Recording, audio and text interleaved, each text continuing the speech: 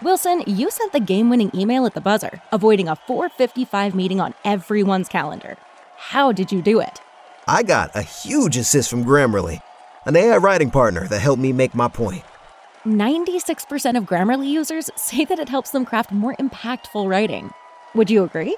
Grammarly helped adjust my tone to navigate tough work conversations. And it works everywhere I write, so I can quickly communicate effectively. Your teammate used Grammarly to summarize an important document, making a 3-pointer. How did he do it? It only took one click. When everyone uses Grammarly, everything just makes sense. You made an incredible slam dunk to end the game. The meeting was canceled, and your team will go home champions. Go to Grammarly.com/podcast to download it for free. That's Grammarly.com/podcast. Easier said, done. And he swings, hits it high and deep and gone. Still going back. Oh!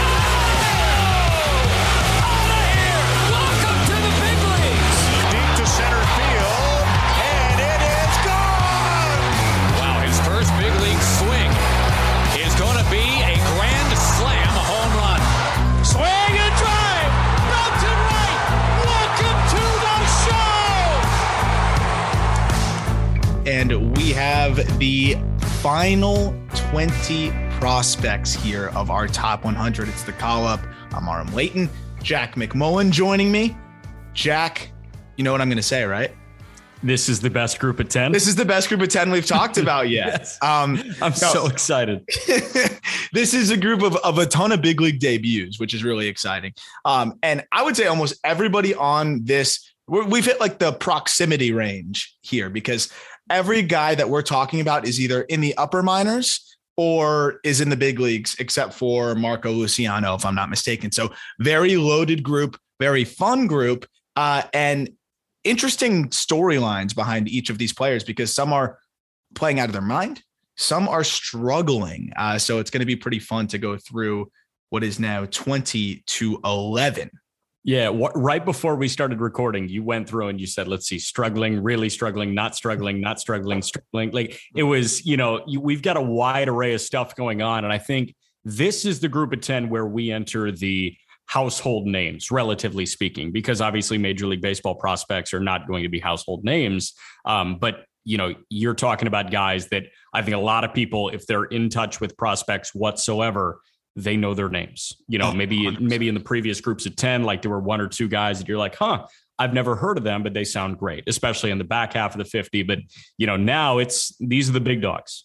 And in the back end of this episode, we're going to be talking about the baseball card implications of each of these players and, what some of their cards are going for on eBay, because it's pretty crazy when you look at the, CJ Abrams, Corbin Carrolls of the world and what their cards are going for and stacking it up against what is some of the pitchers here. Typically, we always talk about it. You don't invest in pitchers. That's not supposed to happen.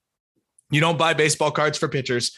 But if I'm going to buy baseball cards of pitchers, it's probably going to be a couple of the guys in this list right here that we're going to get into. Right. And one of them is a guy who I've already purchased several of his cards.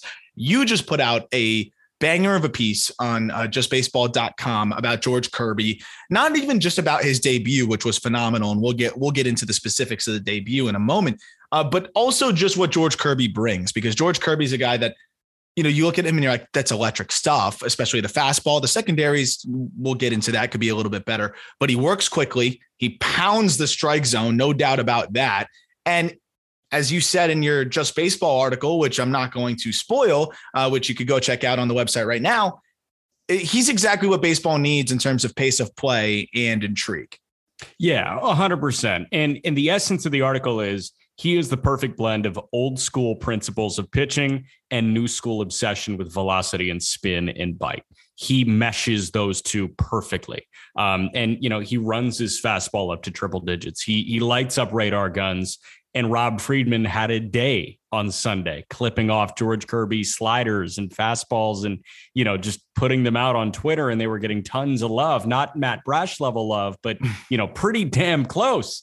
With Kirby, what I love about it is, while he might not have as sharp a bite as the Matt Brashes of the world and some of these other arms that we're going to talk about in this crop of 10, he locates everything. Yep. And it's not just throwing strikes. It's throwing the highest quality strikes you possibly can. Yeah, and that's exactly. I mean, it's really amazing to watch his East-West command. I sent you 2 clips back to back, and that really impressed me with the fastball. It was against Randy Arozarena, and his ability to erase hitters counts, right? Because you're in a hitter's count, you probably have to go to the fastball if you're a typical pitcher. But Kirby has so much confidence in his slider that he'll erase that hitter's count with the slider by going to a pitch that a guy sees spin in a 2-0 count when they're hunting fastball. They're going to take it all the way. So Kirby will spin that in for a strike. But also, if it's a 2-0 and they're hunting fastball and he paints it on the outside corner, doesn't matter if you're hunting fastball because you're not hunting outside corner heater. And what really stood out to me is Arozarena back-to-back. It was a hitter's count. He goes on the outside corner, dots it. And then right after that, inside corner, dots it. And at that point, you're just like, what am I supposed to do here? This guy's putting 98 wherever he wants it to go. The slider, it's not going to get the crazy amount of swings and misses, but his ability to command it allows him to get a lot of weak contact. And really, it's just the fastball that's going to lead the way for Kirby and the way he's able to spot it up. I am interested to see how the secondaries continue to progress, though. I've seen enough to believe in the slider, but it's not like it's some plus pitch. It plays to plus because of the way he locates it. Going to need to see more from the changeup. He only threw it 8 times last start, and the curveball only 4 times as well. But yeah. I think that's going to be the difference between what makes him either a really solid number 3 or the elite frontline ace type of guy we think he can be. It's got to be just the quality of the secondary stuff and how devastating it is. Yeah, and when we say elite frontline ace, we're not talking like 10 to 15. We're talking top 5 pitcher in baseball. Mm-hmm. Like that's what this guy can possibly be if he achieves his ceiling.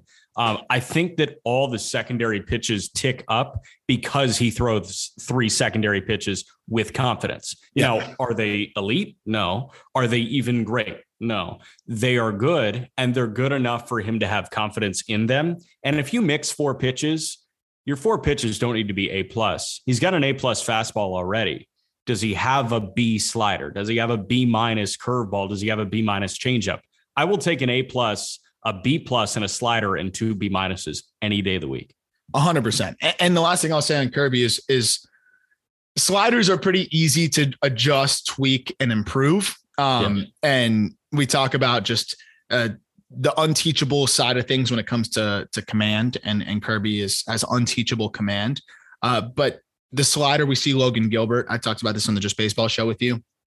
The tweaks that Gilbert's made with his slider. A lot of guys have made tweaks with their breaking ball. A simple grip change could turn that into a plus pitch for him. So I'm willing to bet on Kirby figuring it out to continue to tick up the secondary stuff. But as he stands right now, he's already a legitimate, solid middle of the rotation arm with that fastball command, and with the ability to just mix in the secondaries enough to allow that fastball to be masked enough and not have guys just sitting dead right on it all the time. But he also doesn't miss over the middle with it very often, which the next guy we're going to get into tends to do that a little bit more. Yeah. And honestly, man, like when we're looking at it now, comparing George Kirby and Hunter Greene is kind of interesting because, we were talking about Lodolo versus Greene, and, we have Lodolo at 18, Greene at 19 to spoil what's coming ahead. Kirby at 20. Is George Kirby ahead of Hunter Greene in terms of prospect status? Greene's slider's better. It's a plus pitch, no doubt.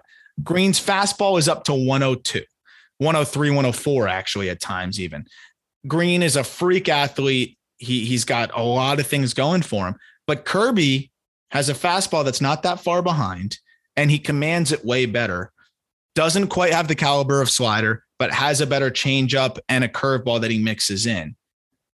Where do these guys stack up? Because on our top 100 right now, Hunter Greene's ahead of him. But I'll get into the specifics on Hunter Greene. But as we wrap up Kirby in transition, I want to see what you think before we get into Greene.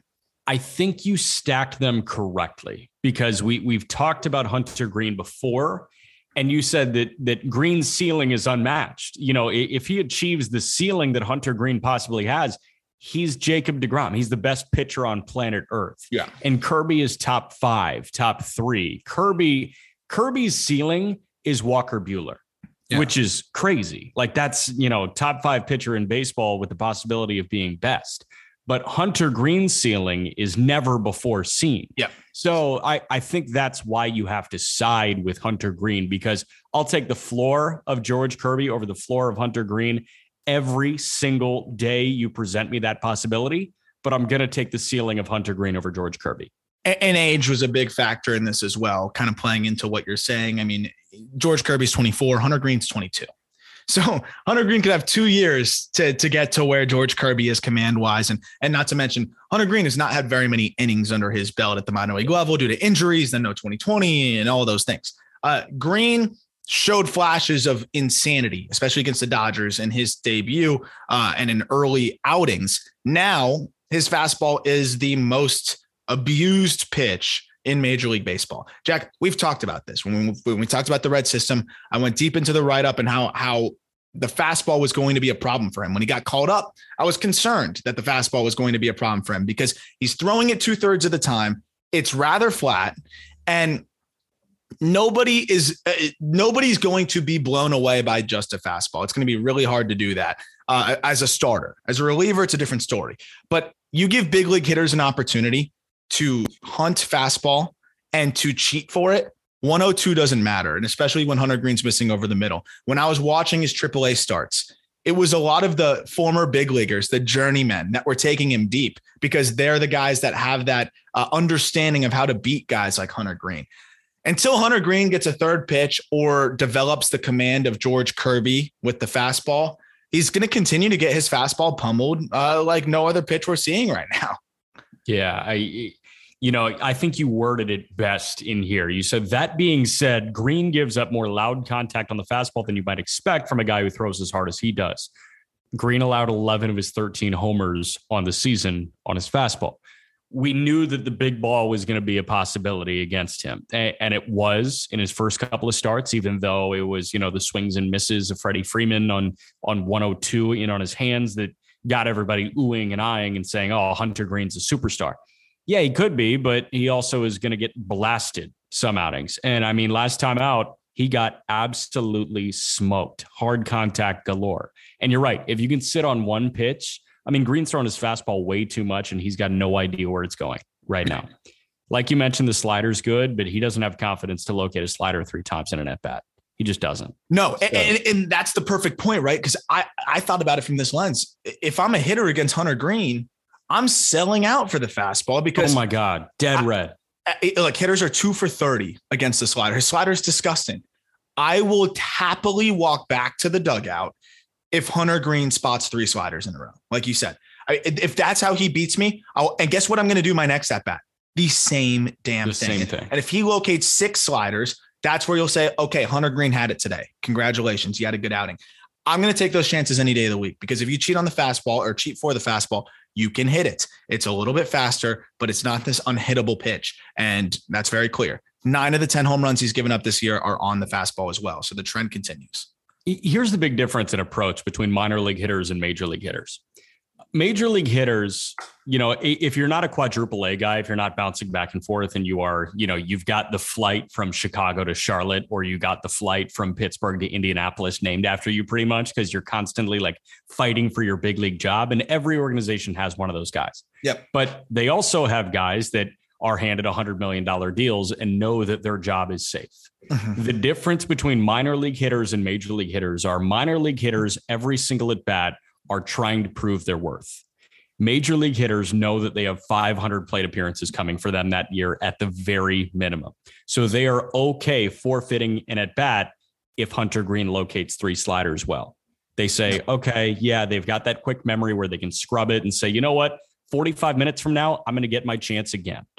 And I dare him to do it again, like you're saying.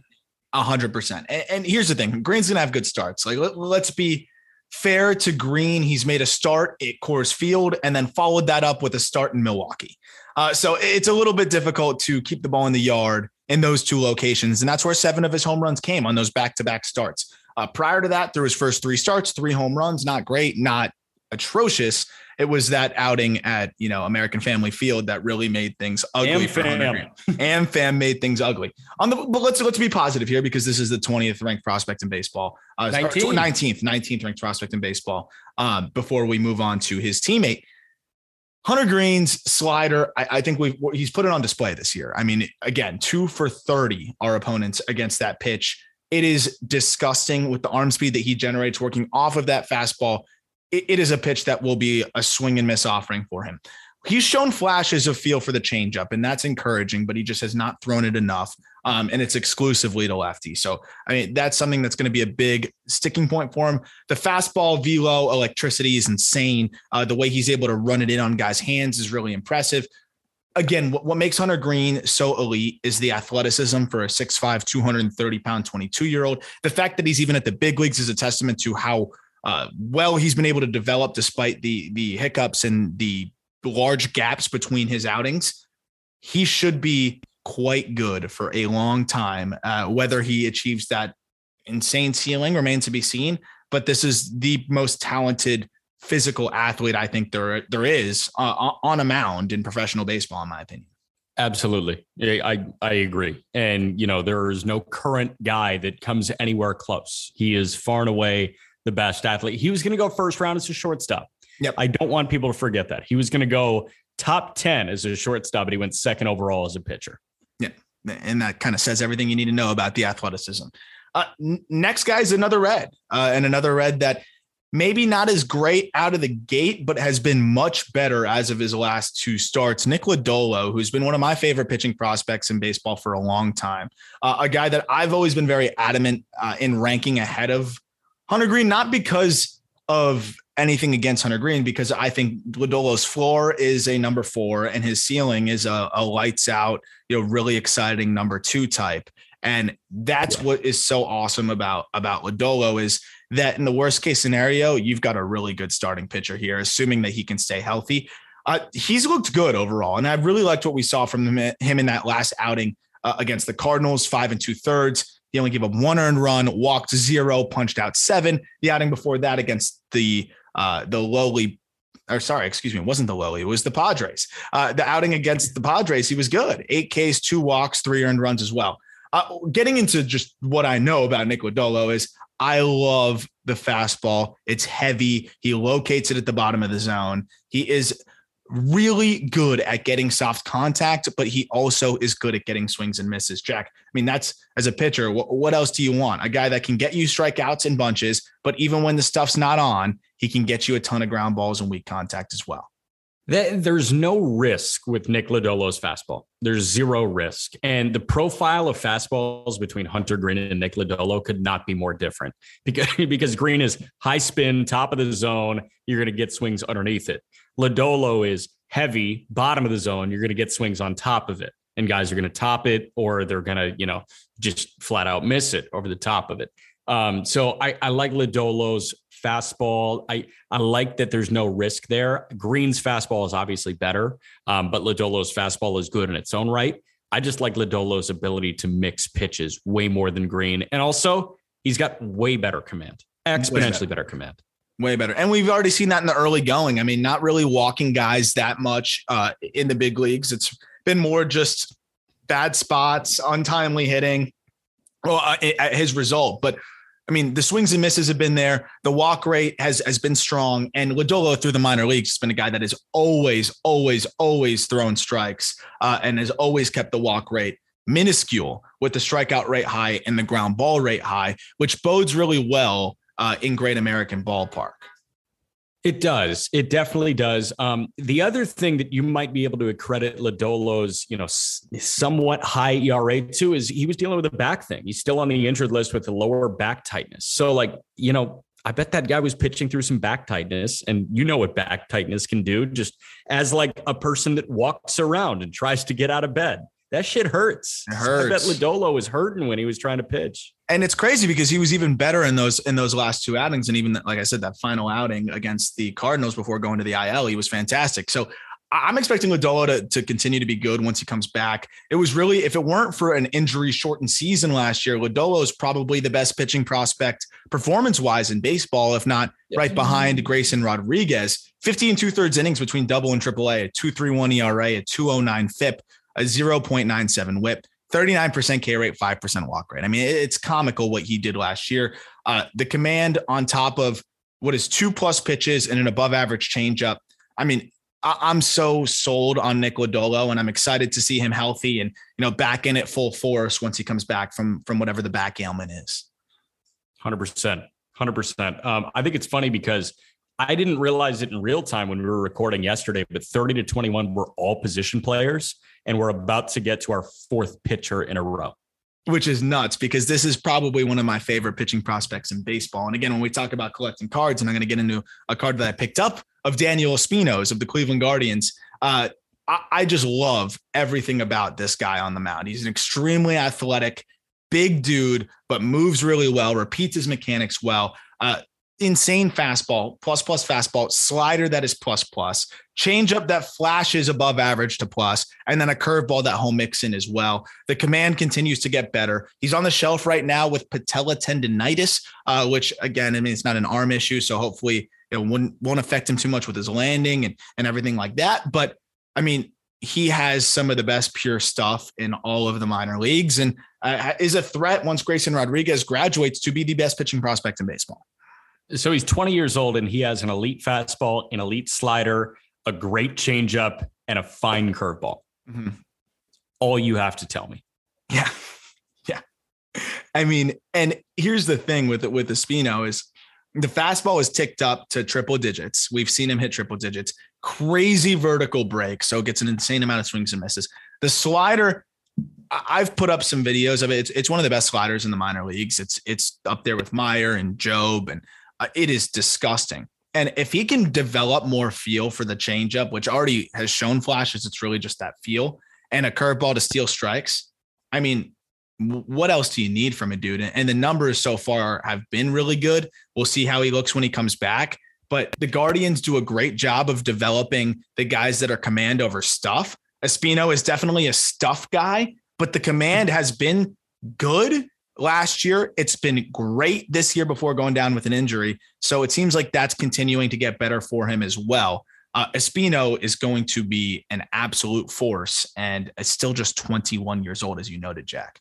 So he's better than the guy that I'm about to bring up right now, like way better than the guy I'm about to bring up right now. But what he is in the Guardian system is very similar to what Tristan McKenzie was, because McKenzie had the best stuff of that, new crop coming in. Everybody else was command first, and, Cleveland helped tick the stuff up. McKenzie was, I've got great stuff, but let's reel it in because you're walking 5 guys per 9. We can't have that happen. Espino is that type of guy, and the command is getting better each go around. The command is going to be better than Tristan McKenzie when, at the time of their respective debuts. And this guy is a taste breaker a little bit in Cleveland's organization, but in the best way. 100%. They've kept him pretty short in terms of pitch limit. So he's only gone 5 innings in 1 outing, 4 innings, 4 and 2/3. Not Dodgers short, but short. 5 innings against Baltimore on April 23rd. Baltimore's AA ball club. Bowie, the Bay Sox, which is a good team. 14 strikeouts, no walks. There are 15 outs in 5 innings. Yep. One soul recorded an out without striking out. This guy is extremely special, and I cannot wait to see what he's going to do at the big league level. One of the names that I am very much hyping up as we move forward through this year. Another guy, though, that I've been hyping up, and finally a hitter that could be up in Boston soon as they start to panic a little bit, right? You got to be nervous, and it might be time to call up Triston Casas, Jack. What else? Casas has not been, the typical Triston Casas in the early going so far this season, but he's still been really damn good. And I think it's time to call him up. He's hitting 260, 373, 500, slash line, 6 home runs, 20 driven in, 15% walk rate, 23% K rate, which is what you can expect from Casas. I think even the K rate could be a little bit lower. Usually he keeps it in the 19% range.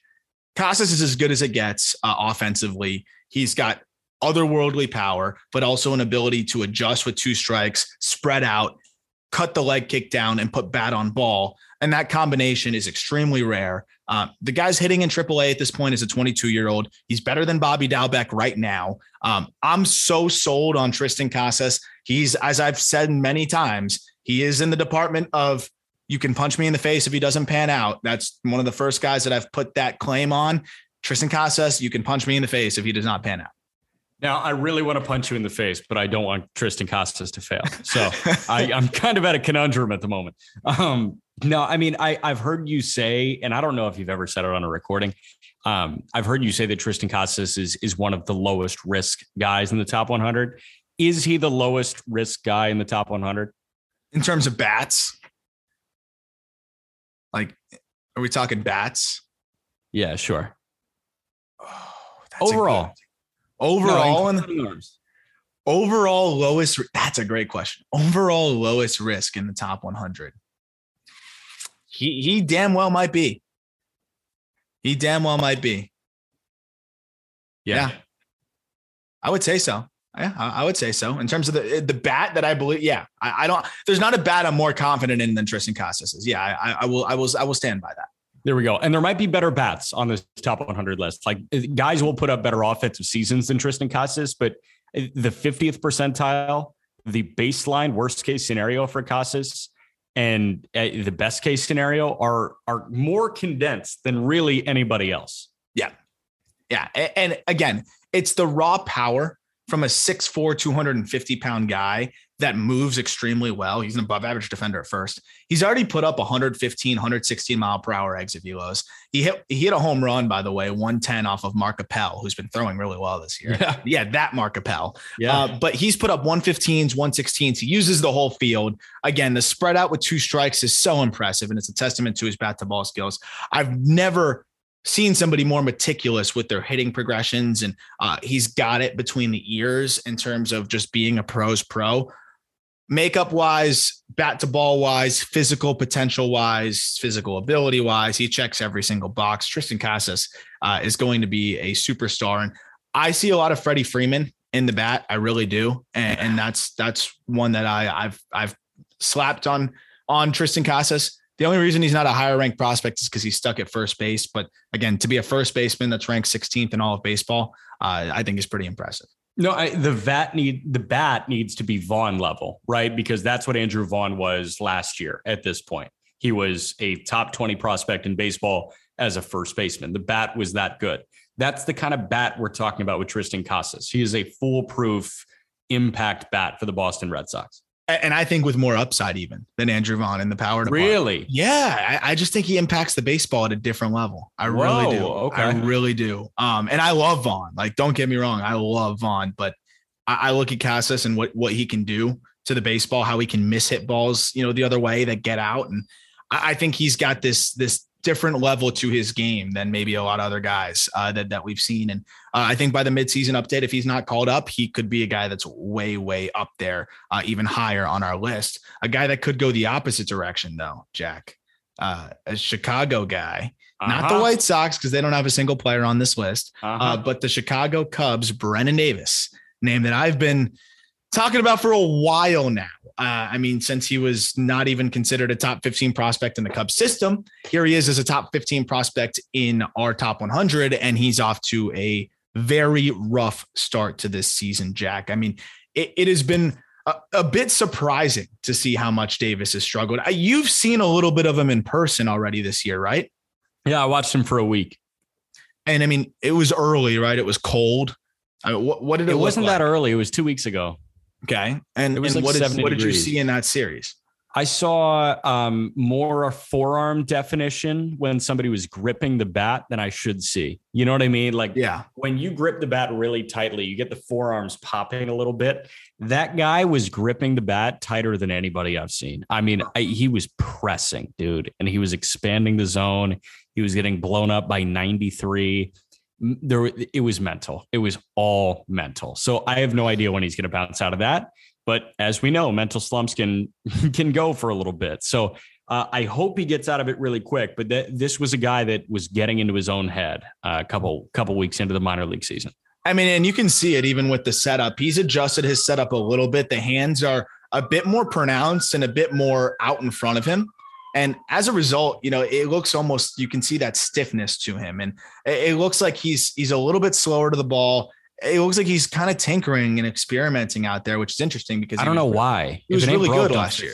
He was really good last year. I mean, we're talking about a guy that hit 17 home runs that, put up a 140 WRC plus, maybe even better than that. It was a really good year for Davis. He was walking a bunch. He's still walking, but he's K'ing a good deal, and the quality of contact just hasn't been there. It's interesting. I don't know what the adjustment, what the reason is behind it, why he's, gotten his hands more out there and more in a more uncomfortable and pronounced spot is the best way I can put it. And I do have some concern that might not be the best setup for him. And I'm interested to see, what kind of adjustments he can make. Here's the good news. He's 22 years old. He's extremely athletic. He's 6'4", 210. He can play center field. He can play a plus corner.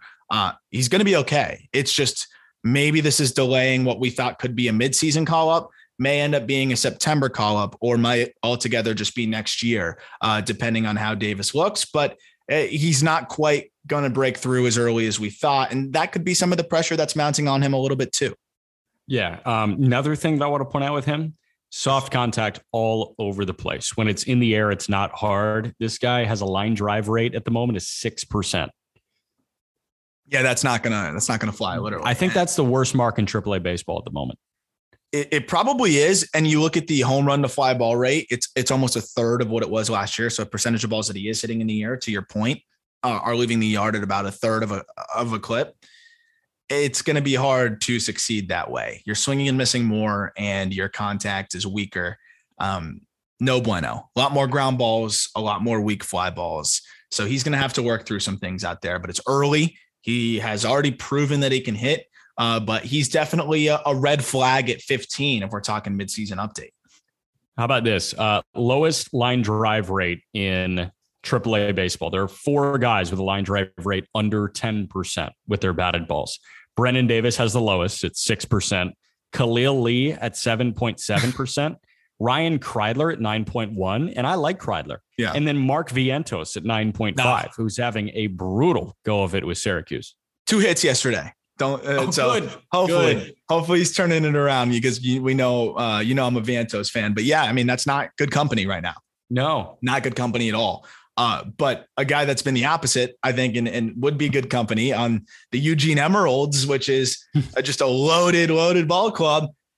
It's probably not going to be much longer that Marco Luciano is going to be a Eugene Emerald, because he has been just special this year. He's really seems like he figured it out. And, 36 games at the high A level as a 19-year-old, that was to get acclimated for this, right? For the full season at high A. And it's not going to be a full season because he's going to play his way to double, but he struggled in high A after hitting really well in low. And again, very normal for a teenager. Comes back this year, redoes high A, or at least gets a second taste of it, and he's been fantastic. 300, 374, 513 slash line for the Giants. He's the Giants' top prospect. He's one of the best prospects in baseball, one of the most sought after names in the hobby if we're talking about cards, and 4 home runs already this year. He puts up some of the most impressive exit velos you're going to see, which is pretty impressive because he's only about 6'2", 185, but hits the ball really damn hard. And I mean, now we're seeing more bat to ball ability, which is extremely encouraging. And he's filling out a little bit, right? His face is filling out a little bit. It looks like he's getting a bit stockier. He's building into what will look like a Major League Baseball player, as opposed to, this lanky kid that they signed for $2.5 million. Luciano, what I love about him is this is a guy that can swing it like a non-shortstop. Yeah. But he is a solid enough shortstop. And if you play a really good defensive shortstop and you swing it like a third baseman, you've got a spot in Major League Baseball, and you've got a spot on the National League All-Star team. Yep. I mean, and the comp for Luciano is like, what do you imagine here? It's got to be, he's not going to have the speed and dynamic ability of a Fernando Tatis, but if it all comes together with Marco Luciano offensively, there's not going to be very many shortstops in the game that are putting together more power and more production than Marco Luciano. We're talking about a guy that hit one of the hardest balls of the StatCast era as a 18, 19-year-old, somebody that can already put up 112, 113, 114. I think we've seen 118s from him, which is just a joke. And now we're seeing the bat to ball. He's not a burner, and that's the thing. He's probably closer to an average fielder, but with a rocket for an arm. It's going to be the bat that carries him, but the bat continues to look like it can really carry him to ridiculous heights. Even if he moves to third, the arm will accommodate that. The bat will accommodate that. I think he can stick it short. He's probably not going to be a plus defender there. But as an offensive minded shortstop with a big arm, sounds good to me when he's hitting 35, 40 home runs, which is, I think, the potential here. I have no idea what the comp is. I don't think there is one. Like there really isn't one. I don't think. No, I'm trying to rack my brain. Like it's this year's Austin Riley, but he can play short. Yeah. How many shortstops? I always talk about how shortstop's a power position now, but to a certain level, right? How many shortstops are hitting 40? Right. He's got more power than Bo Bichette. He absolutely does. Yes, absolutely has more power than. But that's probably the best comp is almost a more powerful Bo Bichette. He's not going to have the same speed. He's going to have a little bit of defensive inconsistency. It's tough. He's one of those guys. No. And I think that's a testament to him, right? Like how unique he is. Again, I hope he sticks it short. If he moves to third, who cares? Because he is very, very special. Love seeing the walk rate go up. Love seeing the strikeout rate go down. One thing to monitor with Marco Luciano, though, is he really struggles with picking up changeups, which everybody does. But last year was a disaster. If you look at his splits, couldn't hit lefties. Again, this year, changeups continue to give him a hard time, but he is punishing fastballs and breaking balls now at a better clip than he ever has, which has masked some of the inconsistencies with changeups. But that's going to be the scouting report on Luciano. And until he can improve on that, he's going to see more and more changeups at the higher levels. So something to follow there. But I mean, this guy's kind of progressing exactly as we had hoped and what we had thought. And, that's really exciting to see. 100%. Before we move on, should I order you a Eugene Emeralds hat? Would you wear a Eugene Emeralds hat, or would you absolutely like a shirt? A shirt. I would rock a Eugene Emeralds shirt any day of the week. Any day of the freaking week. I'm going to get out there into Eugene, Oregon one of these days, but the team might not be good by the time I get out there. But we'll get into the next guy, CJ Abrams, San Diego Padres. Look, rush to the big leagues, pretty simple, cut and dry. He should not be up there right now. And he's shown good flashes. The glove, which I think is extremely encouraging, is legitimate. He's a legitimate big league shortstop. The bat is starting to get going for him, but the ABs are a bit sporadic. He has hit safely in his last 2 ball games. He did have a multi-hit game last week. So starting to improve, but a guy that had only really played in the AA level for 60 games before going down with the injury last year. 42 games is actually the number. So he had really only played 76 professional games, period, with 32 of those coming at rookie ball in 2019. Only 40 full season minor league games. And this guy gets brought up to the big leagues, AJ Preller style. And he isn't ready. And I think he's done a decent job at surviving given the circumstances. Yeah, I just hate that the conversation around CJ Abrams has shifted to what it is now. Like, he's got to go back down. He wasn't ready. It was a mistake bringing him up, instead of lauding his ability and saying, wow, this guy is like shredding through AAA. Let's get him up right now. I would prefer that to be the case. Yeah. You think about it. I think about CJ Abrams and I say, okay, like maybe an ever slightly downgrade, but the way that he entered this year, he had, a similar timetable to Wander Franco, where Franco last year, he could have broken camp with Tampa, but it would have been way too soon. And if he struggled, then Eric Neander was going to wear that. He went to Durham. Wander Franco obliterated AAA pitching in Durham, came up in June, and the rest is history. I wish that's how it went with CJ Abrams, but instead AJ Preller decided to do AJ Preller things and bring a guy up that was not ready. He's been blown up to this point. He's playing good defense. He's running the bases well, but you got to hit to stay as an everyday big league guy. And when Fernando Tatis Jr. comes back, I think Abrams is the guy that has to go down. Yeah. And what they've been getting from Ha-Seong Kim, and they just don't really need Abrams up there right now. And to your point, Wander Franco actually struggled a little bit in the early going that AAA season. Very, very small struggle, but worked through it. And that struggle might have been more pronounced if he started the season at the big league level, right? So Abrams needed a little bit more time. I would have wanted to see him continue to work on tapping into a little bit more power. And that's all things you can do in the minor leagues. Now in the big leagues, it's like, let me just put the bat on the ball and survive and help this team win that's trying to keep up with the Dodgers. So it's a totally different environment that is really not conducive to development. I will say it is good that Abrams is getting that experience, that he's getting a taste of the big leagues. I'm sure he's learned a ton. but I would have liked to have seen him spend more time in the minor leagues. To sum up CJ Abrams, though, I mean, this is a guy with some of the best speed in the minor leagues, has above average power. And again, above average raw power is something I really try to emphasize with Abrams. I don't think people realize it. Like, he can leave the yard foul pole to foul pole. He's capable of it. It's just finding that balance of, do I want to try to lift or do I want to just try to put the ball on the ground and beat it out? He can hit the ball out. He has 20 home run power at least. It's just whether it's in his approach or not. Bat to ball wise, he's a plus hitter. I mean, borderline 70 hitter. And I mean, you put all that together and you've got one of the most exciting prospects in baseball. I don't think either of our perspectives have shifted whatsoever on CJ Abrams, right? No, I don't think so. And you said that this guy might be a 3,000 hit guy.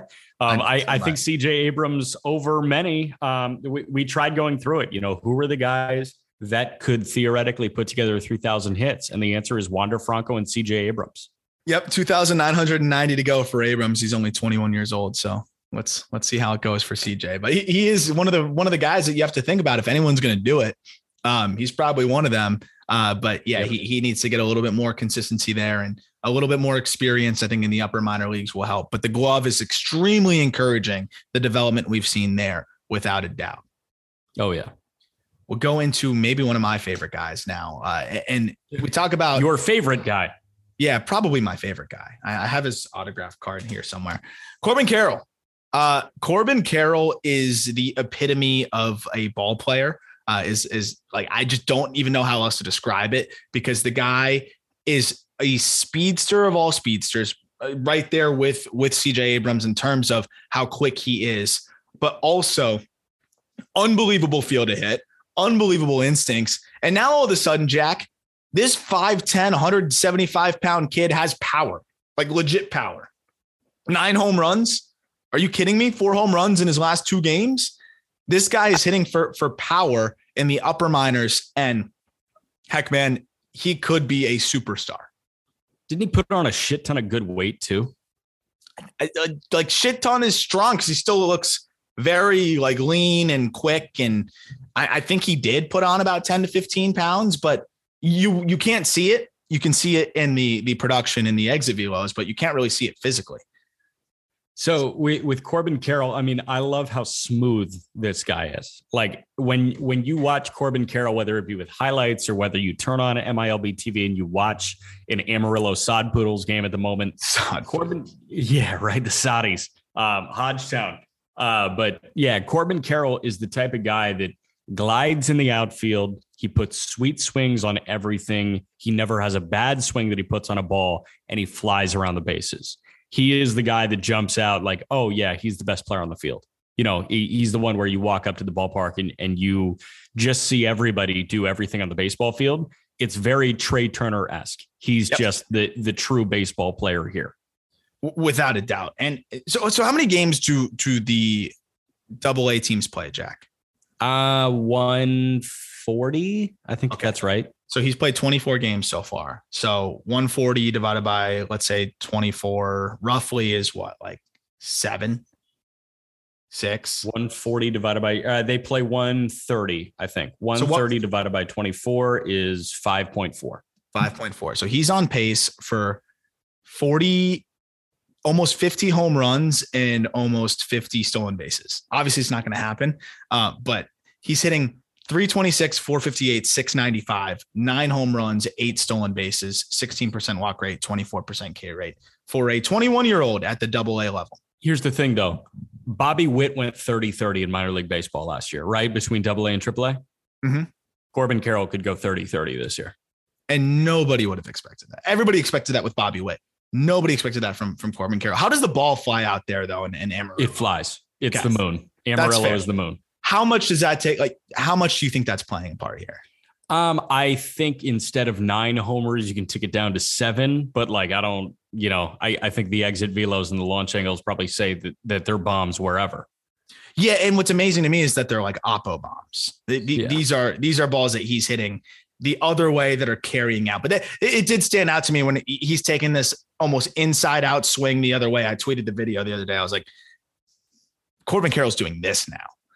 Like, this is a problem if he's doing this for the rest of the league. And you mentioned the home the home runs. He has 7 at home, 2 on the road, but 14 games at home, 10 on the road. So he's played 4 more games at home anyways. What do you expect him to do? Yeah. The power, even if it's in the 20 department, with the bat to ball skills that he has, with the power that he has, with the plus, he's probably going to displace Alek Thomas from center field because he's so good in center. Thomas is probably going to go to a corner. I mean, this guy is everything Alek Thomas is, but with better tools, like with more explosive tools, which is freaking crazy to say. Peter and I were just talking about it on the Just Baseball show yesterday, or today, actually. The outfield trio of Alek Thomas in left, Corbin Carroll in center, and Dalton Varsho in right is pretty enjoyable to think about. It's got to be one of the fastest outfields in baseball. Oh, yeah. Don't you have a makeup background story on Corbin Carroll too?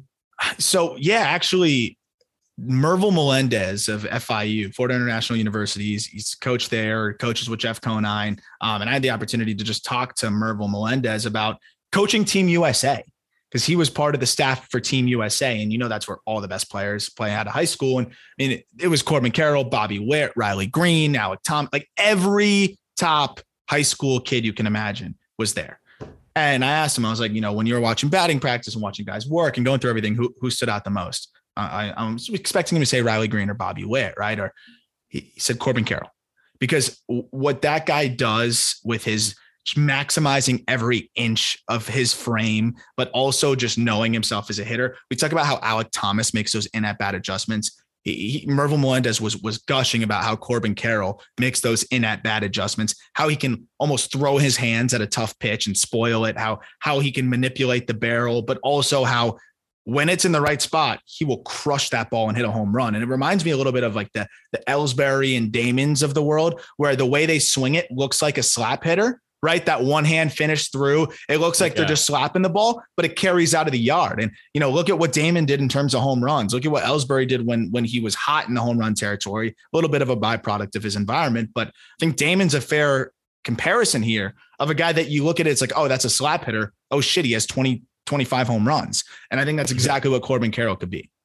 Speaking of power, and there's nothing burgeoning about Oneil Cruz's power, but right now it's hiding.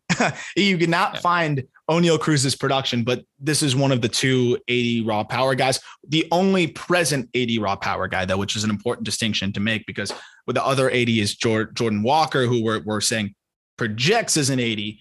Not there yet. Oneil Cruz is an 80 raw power guy now. We've seen it already. We've seen 121s, which would put him, in the top of Major League Baseball with only Giancarlo Stanton. We've seen the tape measure home runs off the roller coaster in right field. We've seen it all, but we've almost forgotten about it this year, because Oneil Cruz, and you've seen it up close and personal as one of the play-by-play guys for the Indianapolis Indians, a AAA affiliate of the Pittsburgh Pirates.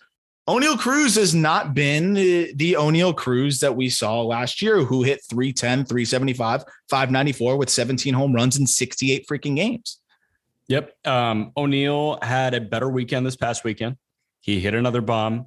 But I mean, this guy, like he was sitting on 1 home run for a long time, and it took him 3 weeks to get that first home run. It was the series finale against Columbus week 3. So it was game 18 of the season to that point.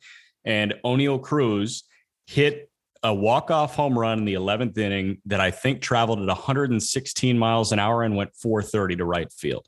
That's the type of thing that he does. So like when he dials it up, he unloads. And what I'm quickly realizing about Oneil, yes, he's got that 6'7" frame, and he's thicker than 210 right now. I bet he's 220, 225. He moves really well at short. I don't think he's got the range of other shortstops, but he moves well there, and he's got the best arm that I've ever seen in person.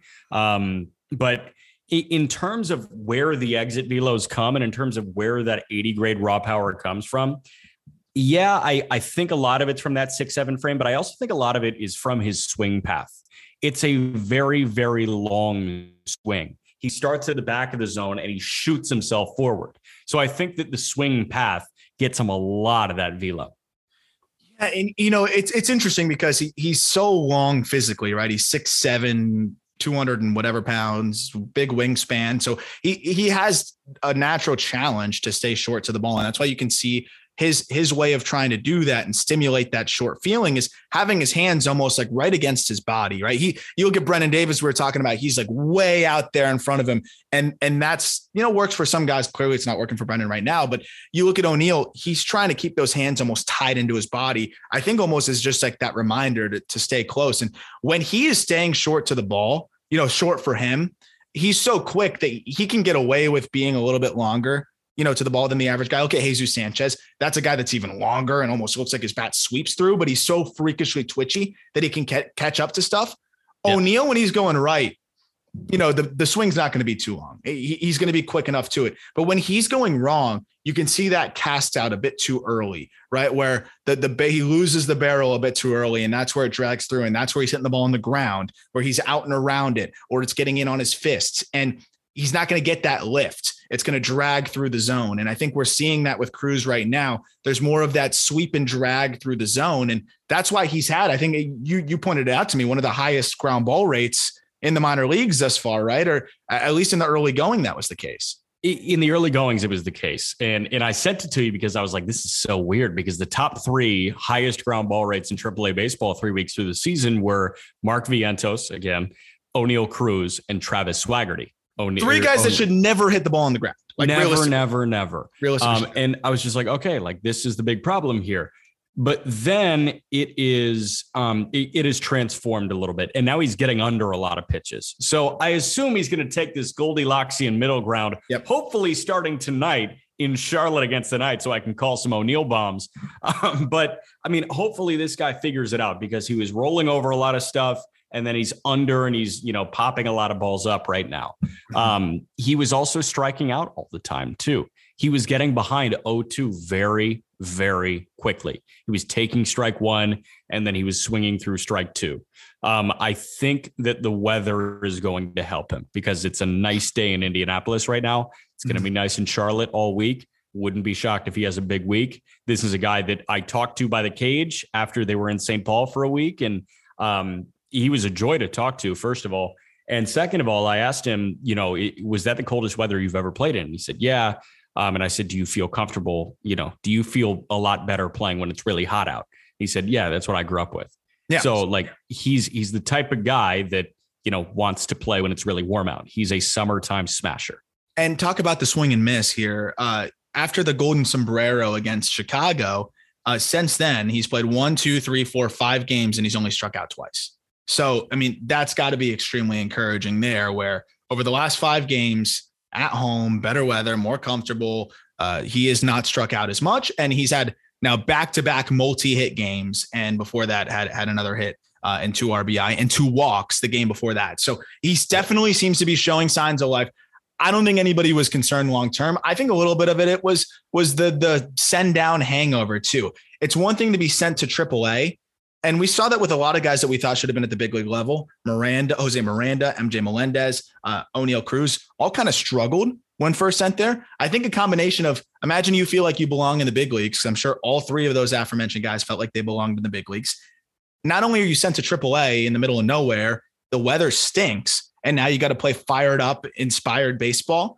I could understand it's not excusable, but I could understand why the focus could be a little bit lapsing in the early going of the season for these guys that feel like they shouldn't even be where they are right now. 100%. I understand that. What I don't understand, and I don't think O'Neal looks at Twitter and sees, all these people saying stuff on Twitter, but what I don't understand is everybody coming to his aid when, he hits this mammoth walk-off homer. Guy's hitting $160 when he did that. Yeah, like, but look at what he did. Pipeline's going to tweet that video out. Yeah, O'Neal Cruz, he's amazing. All right, dude's hitting 170, but then you've got, the Ben Verlanders of the world, and you've got other people tweeting, this is a joke that he's down there crying, laughing emoji, get him up, Pirates, you idiots. Like, no, he's hitting $170. Relax for a moment. So I don't think people are giving Pittsburgh the chance to let O'Neal develop. There was still some need to develop for him. I could see it very clearly so far. You saw it with a 70% ground ball rate through the first 3 weeks of the season. And then all of a sudden he was getting under everything. If he's right this week, if he's right the week after, great. He's a Pittsburgh Pirate. Get him up. But yeah, it's going to take some time. It needed a couple weeks. I like the experiment too, while he's in the minors to get a little bit of spot starts in left field. see how he does out there. Like, this is the time to do it before he gets to the big league level, see how he does, but also just continue to improve the defense. Last question on Oneil Cruz, 8 stolen bases. You've obviously seen a majority of them, or all of them, I should say. Yeah. How legitimate is that as a part of his game? He's really fast. He's really fast. So you think he's going to swipe bags at the highest level? I think he's going to swipe 20 to 25 bags. It's pretty lit. As a 6'7" shortstop, I think he's going to swipe 20 to 25 bags. Another thing, I mentioned it in passing, best arm that I've ever seen live. I think the only arm that is comparable to him is Carlos Correa. I think Correa's got a better arm than Oneil Cruz, but it's not very far off. I think O'Neill's got a better arm than Baez. I think O'Neill's got a better arm than pretty much anybody else in baseball. Okay, so here's my big question for you now as we pivot to the final segment here.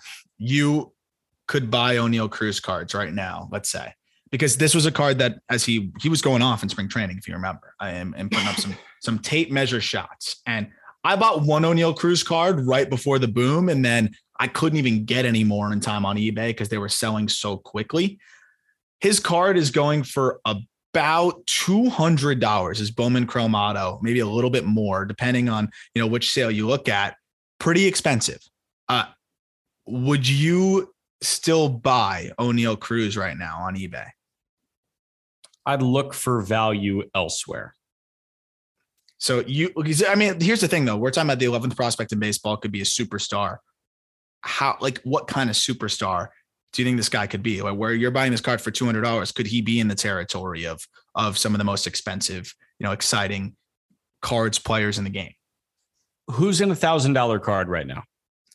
The Wander Francos, Julio Rodriguez's of the world, even like the Spencer Torkelson cards. I think they're probably letting off a little bit of steam, but they're going for a lot. Yeah, then I'd say buy it. That's value. Okay, how about this though? Corbin Carroll or Oneil Cruz? How much is Carroll? About the same.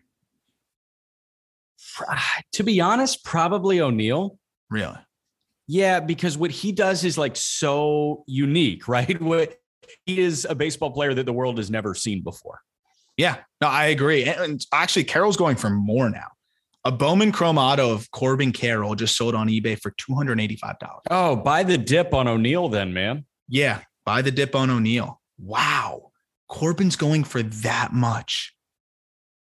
Seems like people are starting to wisen up to Corbin Carroll. Isn't it amazing how quickly when a guy goes off, the market just reacts to that on eBay? So, okay, you're saying Oneil there. One last one for you, because I think these guys are all in the same conversation.